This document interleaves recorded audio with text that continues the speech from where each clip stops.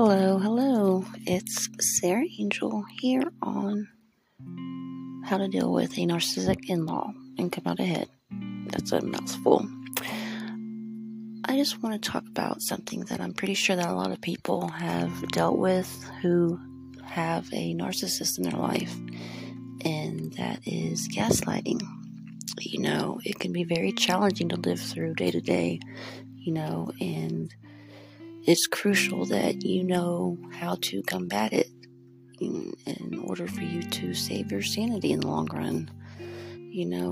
For anyone that doesn't know, gaslighting is a manipulative tactic that narcissists, more often than not, use to on their victims, where they sow seeds of doubt onto them, making them question their own memory, their perception, or their sanity.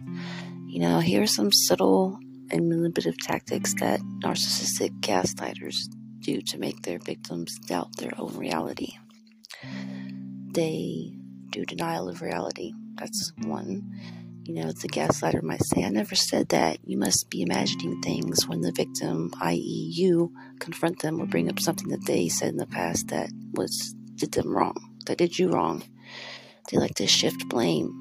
Gaslighters will say, "You're too sensitive. It's not my fault that you're upset," when you want to talk about an incident that may have happened between y'all two that hurt your feelings or something they did wrong. They like to minimize feelings. If you try to explain to them how you're hurt because of their actions, they'll say something like, "You're overreacting. It's not that big of a deal." When in all actuality, it is a big of a deal because it's your feelings, and your feelings are valid. Someone gaslighting you, after a long time, it's pretty messed up. You don't want to live with that the rest of your life, because you'll be in denial and you'll just be miserable. They like to project fault. If you try to communicate towards them how you feel because of what they did, they will get defensive probably and loud and argumentative and blame you, saying that you started the argument. It's not their fault that you started the argument, even though they just started it. They like to create doubt. They'll say stuff like, "You're so forgetful. Are you sure you're remembering things right?" when you're pointing out facts or something that they did negative that wronged you. They like to twist facts, when you're confronting them with hardcore facts. They will flat out tell you you're making it up, or it never happened like the way you're saying it happened, when it did. All these tactics are just meant to cause confusion and doubt in yourself, and it's crucial that you recognize this in order to deal with the narcissist. For example, in my experience, I've been pushed to the brink of my own insanity, and I have PTSD when people are mumbling stuff in the other room. It's like if I hear someone mumbling, I will automatically, my anxiety will go up. I'll feel like they're being weird. I'll just get really defensive, But if you don't show them that you trust them after they've done something to break your trust, you're the bad guy. You're the monster.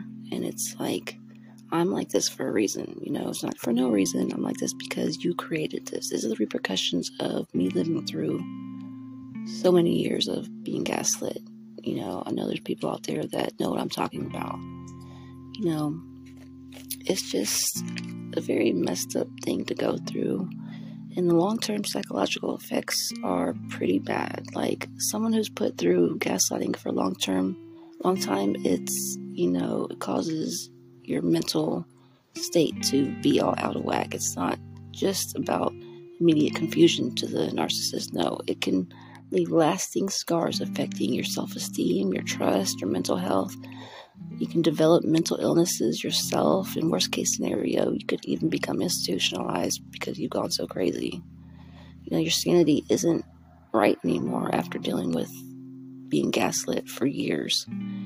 You are have self-doubt, anxiety, depression, PTSD, like I mentioned, emotional distress, your unstable mindset, you have a short fuse, loneliness. I mean, it's just horrible. And that's why gaslighting is an extreme form of emotional and mental abuse that's very manipulative. So now that we got that out of the way, let's talk some strategies and coping skills. When you're dealing with this, first things first is recognizing that you're dealing with it, and that you're being gaslit. Just reassure yourself that you're not overreacting and you're not wrong in how you feel, because you're feeling that way for a reason. Your intuition isn't wrong. What they're doing is truly out of line. So try talking to someone to get verification, get a second opinion so that you can gain confidence in yourself and know that you're not crazy. And when you confront them, make sure you have bulletproof, straight facts, when you're confronting the gaslighter, because they will try to turn it around on you. They will. 100% they will. And just know that what you're talking about, you're not going to argue with them or entertain their manipulative behavior, because facts are facts and truth is truth. Then it's up to you whether or not, whatever relationship, friendship that you have this gaslighter in, if it's worth fighting for. Thanks for listening to me here on my podcast.